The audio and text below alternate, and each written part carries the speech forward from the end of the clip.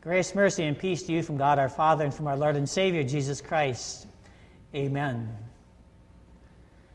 The portion of God's Word for our consideration this morning is taken from the letter to the Hebrews. We do not know the author of this letter, but by reading it, you can soon understand it was written to Jewish Christians. A letter that is also written for us. I'd like to share with you two verses from chapter 5 and one from chapter 6. You find them printed out in your worship folders. We have much to say to you about this, but it's hard to explain because you are slow to learn. Therefore, let us leave the elementary teachings about Christ and go on to maturity, not laying again the foundation, and God permitting, we will do so. Don't be such a baby. Grow up. Who of us haven't heard that sometime in our life? Don't be such a baby. Grow up. What parent hasn't said or at least thought that about a certain teenager? Why don't we grow up? Maybe we're concerned about the future. We don't know exactly what it'll be like. And perhaps we have found a certain comfort level where we're at, knowing most of the good and bad things that are around us. How can we be sure about the future? So we're willing to step into it? That's simple. Trust God's plan. Today, trust His education plan. Indeed, there is a time for baby food and baby actions and learning as a young child. You watch some of these TV reality programs. One, for example, where they have the tiniest of children in some kind of a beauty contest. Some of us wonder, what's going on? Let children be children. They'll grow up soon enough. What's the rush? Time for baby food. The ABCs of God's Word. There is indeed a time to teach the ABCs of God's Word to children. I mean, mothers tell Bible stories and sing songs about Jesus to their children from babies on. What is more special than to listen to 3- and 4-year-olds sing, Jesus loves me, or at Christmas, Away in a Manger? The stories and the messages are simple. The simple gospel of Jesus Christ, yet so profound as the Holy Spirit uses that message to create or strengthen faith in tiny children and children as they grow up. But the author to the Hebrews would tell us there comes a time when everyone needs to grow up. And in order to do that, they may need a hearing examination. Verse 11 of chapter 5 says, we have much to say about this, but it is hard to explain because you are slow to learn. The word there translated slow to learn really means numbed or dulled. It's ears that no longer perceive and hear what's being said to them. Sometimes children don't advance in their development because they have a hearing problem. In fact, the recommendation today is to have children as young as 2- and 3-year-olds hearing checked so that they don't fall behind because of some hearing problem. See, the writer to the Hebrews was giving a hearing test, if you will, to these undoubtedly mostly adults who seem to be slow to hear. They had heard about Jesus, about the ABCs, but they weren't growing in faith and trust and understanding. How about us? How about you? Are you growing in your faith and in your trust and in your understanding of God's will for your life? Where are you at spiritually? Still at the Jesus loves me, this I know aspect of Christian growth? If so, we need to ask Jesus to forgive us, and we need to advance. Verse 12, in fact, though by this time you ought to be teachers, you need someone to teach you the elementary truths of God's Word all over again. How long have you been a Christian? How many sermons have you heard in your life? How many hours of private Bible study time or group Bible study time have you accounted? Probably more than you know. But why is it then that in a church like Apostles, with as many members as we have, that we have difficulty people who feel confident enough to come and teach a Bible class or a small group Bible class, to lead a devotion for the youth, or lead a devotion at a church committee meeting that you go to? See, there's nothing wrong with going back to the basics of who Jesus is in God's plan of salvation. But there most definitely is something wrong with staying there. At least that's what the writer to the Hebrews, under the inspiration of the Holy Spirit, says.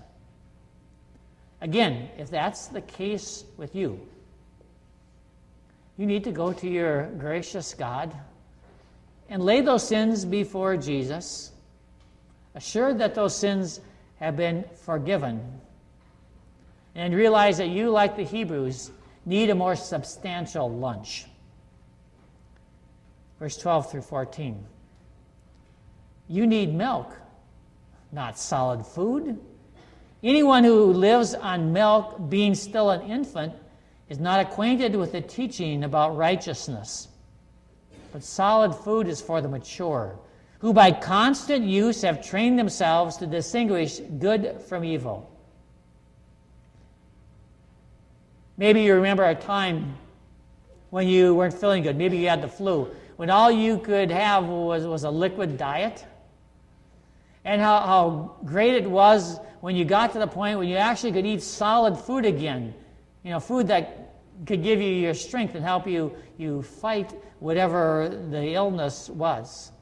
So it is with spiritual solid food.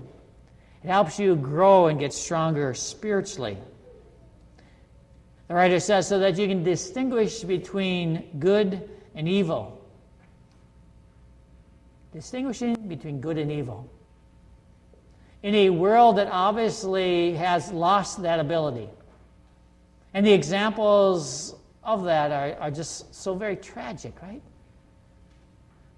Just think of the world's view of marriage, of the rights of the unborn, of the end of life.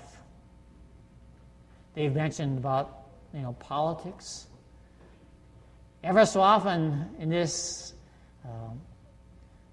presidential campaign and other campaigns, one of these issues will get mentioned, right? And what a turmoil comes when someone would suggest something that would go along with a biblical principle. Even affects marches for cancer. These issues, God wants us to be able to discern, right? To be able to understand there is a right and a God-pleasing way, and there is one that displeases God. And not only the ability to distinguish between the two, but the ability to follow the God-pleasing way more and more. Indeed, it's time to matriculate, to mature, to move on from the elementary. Chapter 6, verse 1. Therefore, let us leave the elementary teachings about Christ and go on to maturity. Don't be such a baby. Grow up.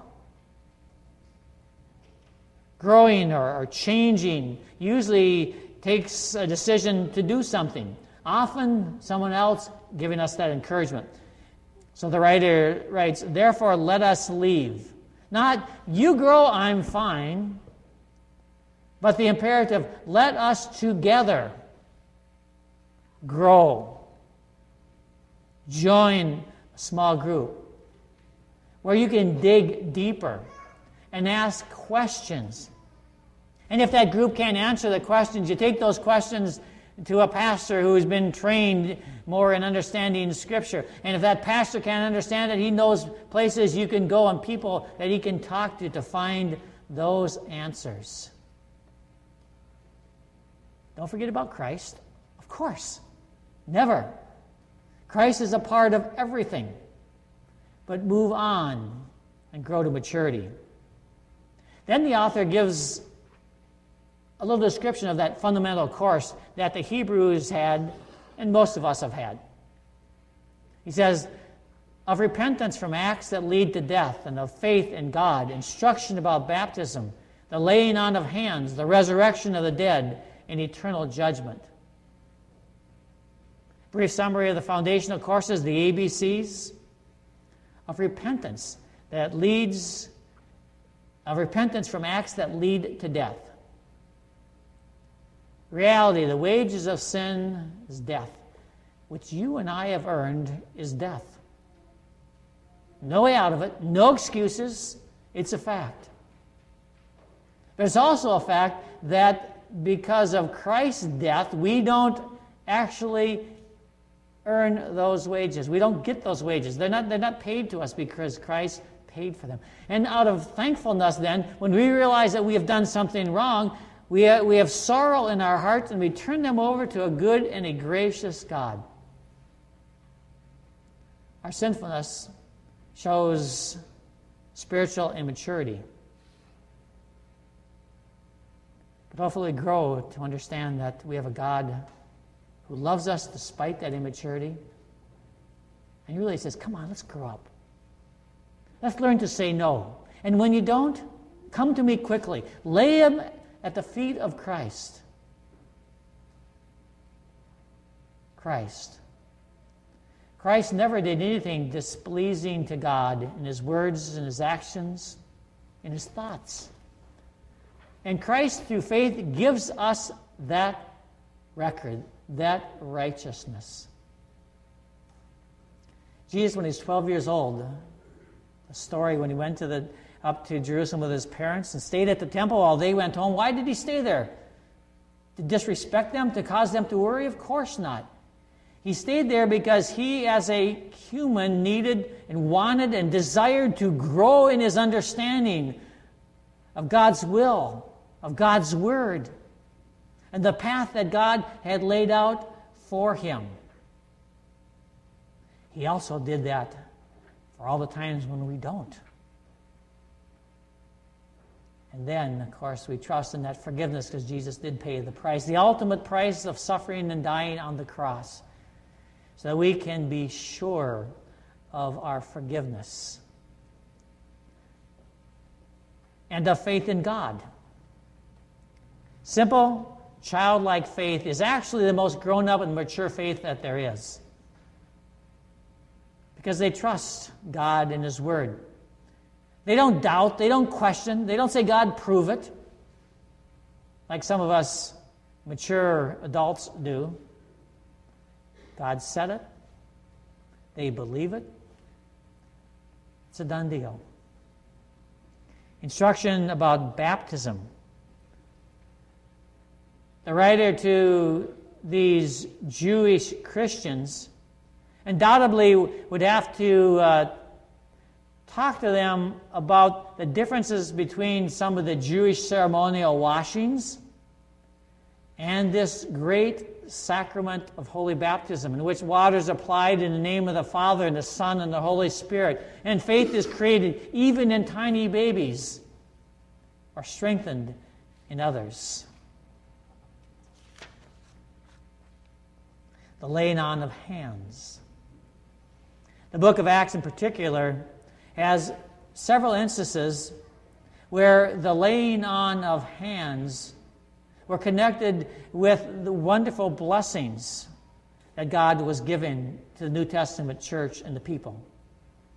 A reminder to us that especially in difficult times, to still think about and remember and be thankful for the blessings that we have and God has promised to continue to give us.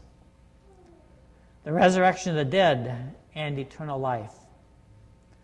From the beginning, Christianity has been based on and centered on the resurrection and judgment day. A filled cross and an empty tomb are evidences that God had carried out his plan of salvation and we would receive a favorable judgment. That's the foundation.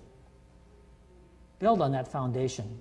I mean, all these are great themes and teachings essential to Christian life. But as the author points out, that's only the beginning. That's only the ABCs. Continue through the rest of the alphabet. It's time to go on. The foundation is solid. Right? Because the foundation has been laid by Christ. He is that foundation.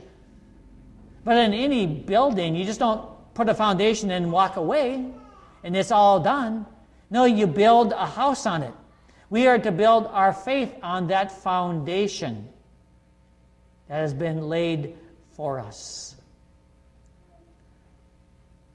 How do you do that? Well, you've heard that encouragement by Dave. Join a Bible class. Whether it's a men's or women's or a small group, join one of the new Sunday morning classes that we have. The beginning times and the end times. Join a small group. A number of them are active and are going to be continuing to get going. If you can't find a group that fits you or your situation, start one. Organize one. Why? So that you can build on that foundation. Dig into God's Word. Put up those 2x4s of faith. Nail them solid. Nail them so that no earthquake can come and shake your faith. How important that is. Then you will be better able to distinguish between good and evil, to make decisions in life that are God-pleasing for you. And when you do that, as parents or adults, what a wonderful modeling you give to your children. That education, Christian education, doesn't get done when Sunday school is over or when you get confirmed or finish a Christian elementary school. But Christian education goes on and gets stronger and deeper and wider as you grow. And mom and dad and grandma and grandpa still love to study God's Word and still work on building that house of faith on that solid foundation of Jesus Christ as Lord and Savior. And it's not just for you or your children or grandchildren, but it's for those friends and neighbors or acquaintances that don't have that foundation at all, don't even know the ABCs. The class on sharing your faith and witnessing. Why do so many of us have difficulty doing that? It isn't that we don't know Jesus. It isn't that we don't love Jesus. It isn't that we just want to keep him to ourselves. But there are things and hindrances that either our sinful nature or Satan, whoever puts up, that keeps us from opening our mouth and sharing the simple message, the ABCs of Jesus that may change a person's eternal destination. Come to that class. Learn some of these things so that you are ready when Christ puts you in a situation where you can share. And as you share, you will grow yourself. That's God's promise. And it will happen. But always God permitting. Our section ends by the writer saying, and God permitting, we will do so. how important it is for each of us to remember and be willing to accept His will. Not just when things are going fine, but in difficult times. God's will for us is always best. His will for us is to have us grow spiritually, to prepare us and maintain our faith so that we can be in heaven someday. And He'll work everything out for that purpose. That's God's plan, His education plan. Trust God's plan. And God permitting, we will do so. Amen.